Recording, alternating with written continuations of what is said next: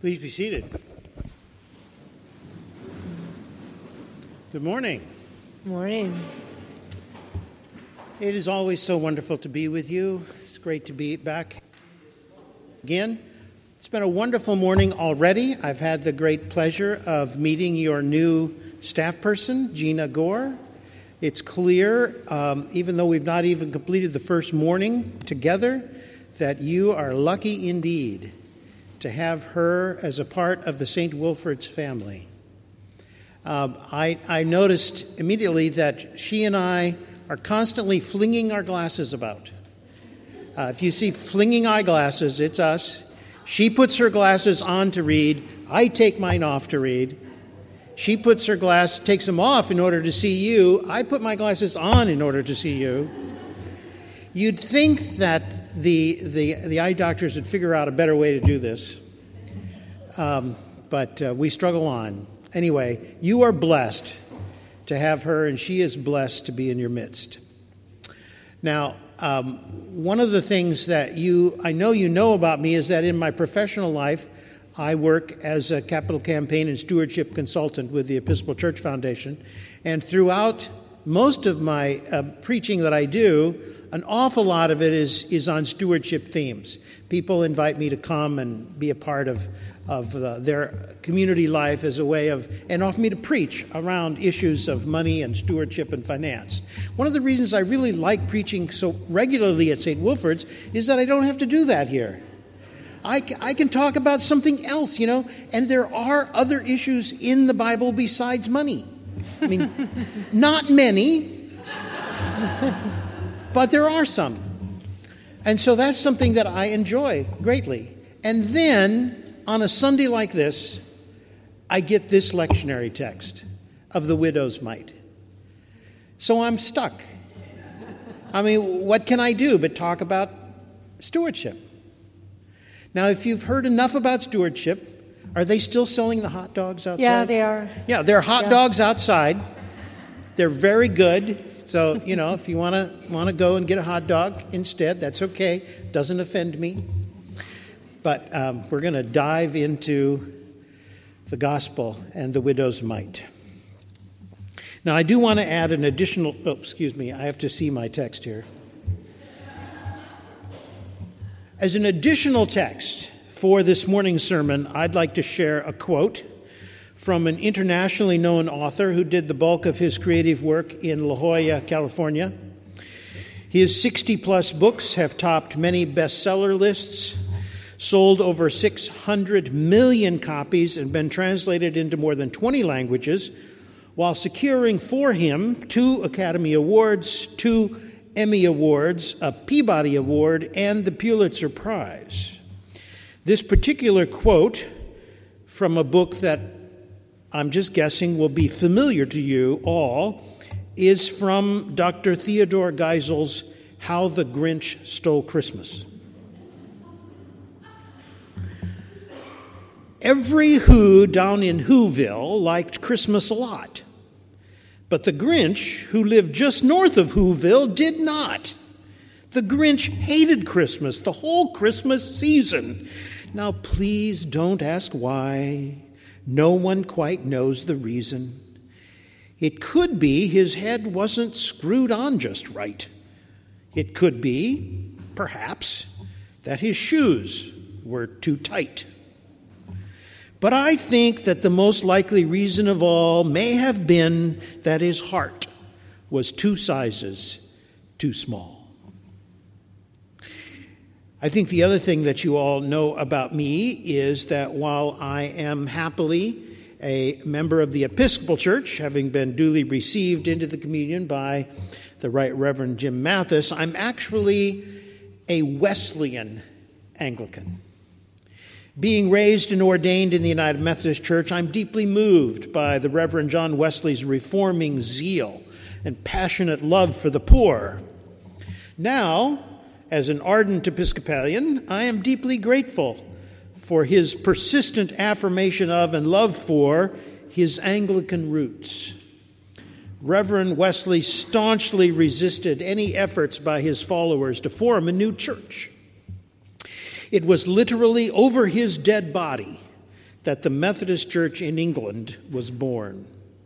I'm quite certain that John is proudly wearing his Anglican name tag at any and all heavenly banquets. However, John and his brother, the Reverend Charles Wesley, were preachers and evangelists. They were not scholars, and therefore did not produce a volume of systematic theology. Methodism has always been built on 4 books: the Bible, the Book of Discipline, the Hymn Book, thanks to Charles's voluminous songwriting, and a collection of 144 of John's sermons.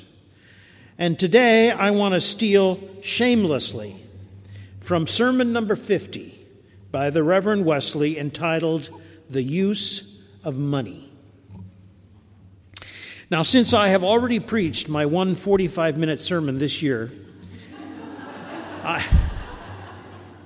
I will simply summarize the good Reverend Wesley's 9-page, single-spaced text into something that we can digest in the time we have this morning.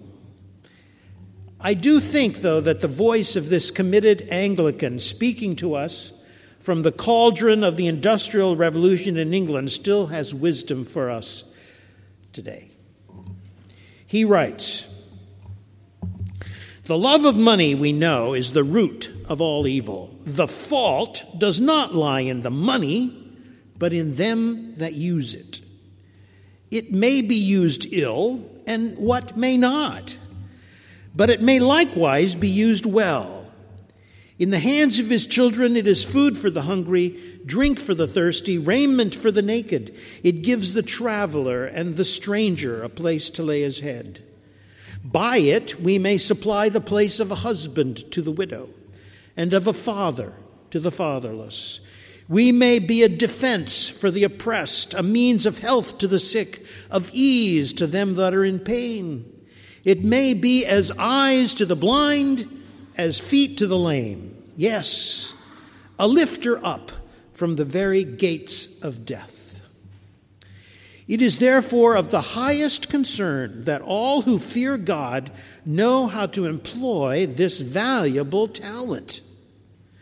And perhaps all the instructions which are necessary for this may be reduced to 3 simple rules, by which we may prove ourselves faithful stewards of God's blessings.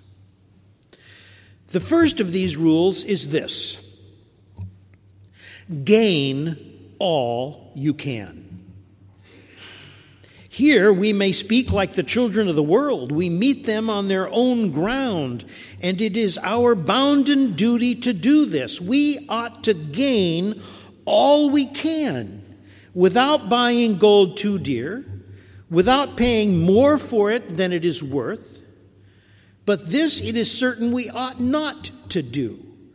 We ought not to gain money at the expense of life, nor at the expense of our health. Having gained all you can by honest wisdom and unwearied diligence, the second rule of Christian prudence is this: save all you can. Do not throw this precious talent into the sea. Do not throw it away on idle expenses, which is just the same as throwing it into the sea. Expend no part of it merely to gratify the desire of the flesh, the desire of the eye, or the pride of life. But let not anyone imagine that they have done anything valuable by going thus far. That is, by gaining all you can and saving all you can. All this is nothing if you do not go forward, if all this gaining and saving does not point to a greater end. No one can properly be said to save anything if all you do is save it up. You may as well throw your money into the sea as bury it in the earth. You may as well bury it in the earth as put it in the bank. Not to use it is effectively to throw it away. Therefore, add the third rule to the two proceeding, having first gained all you can, and secondly, saved all you can, then give all you can. I entreat you in the name of the Lord Jesus, live up to the dignity of your calling. No more sloth. Whatsoever your hand finds to do, do it with your might. No more waste. Cut off every expense which fashion, caprice, or flesh and blood demand. No more covetousness, but employ whatever God has entrusted you with in doing good. All possible good, in every possible kind and degree, to the household of faith and to all humanity. Give all you have, as well as all you are, a spiritual sacrifice to him who withheld not from you his Son, his only begotten Son. And thus concludes Reverend Wesley. So there you have it.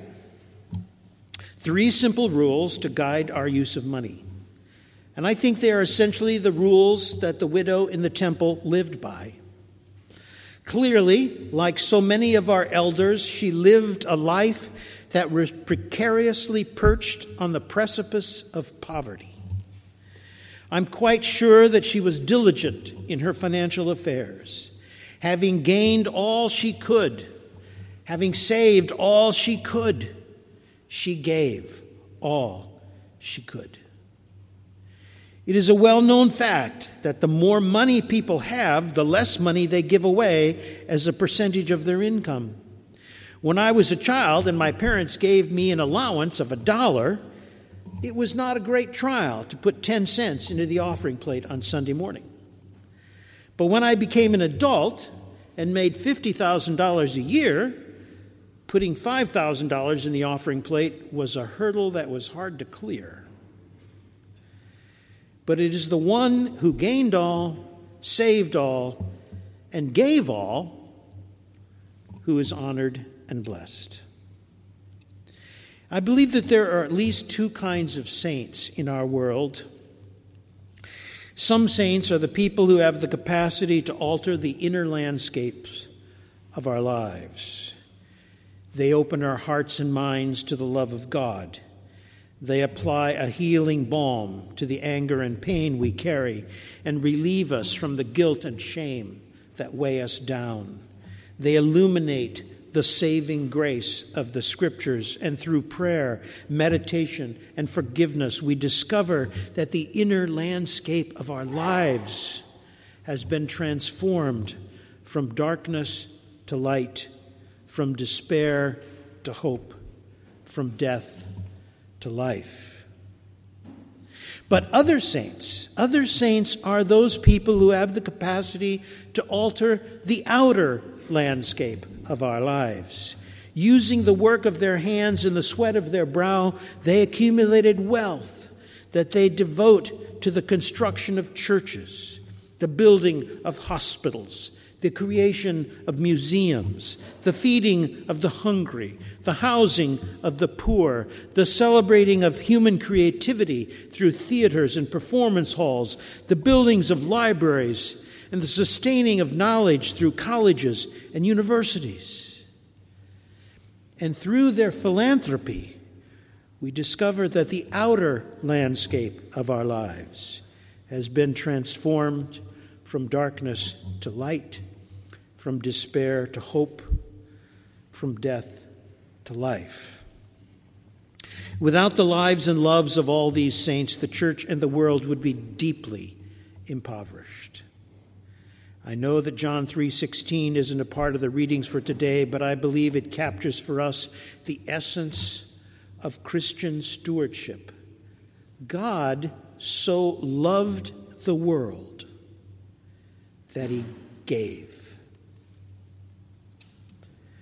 So the question before us then is, how much do we love the world?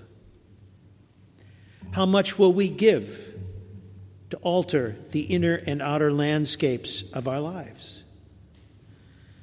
And as you ponder these questions, bear in mind the wisdom of our friend, Dr. Seuss, that the size of your gift doesn't depend as much on the size of the need or the size of your wallet as it does on the size of your heart.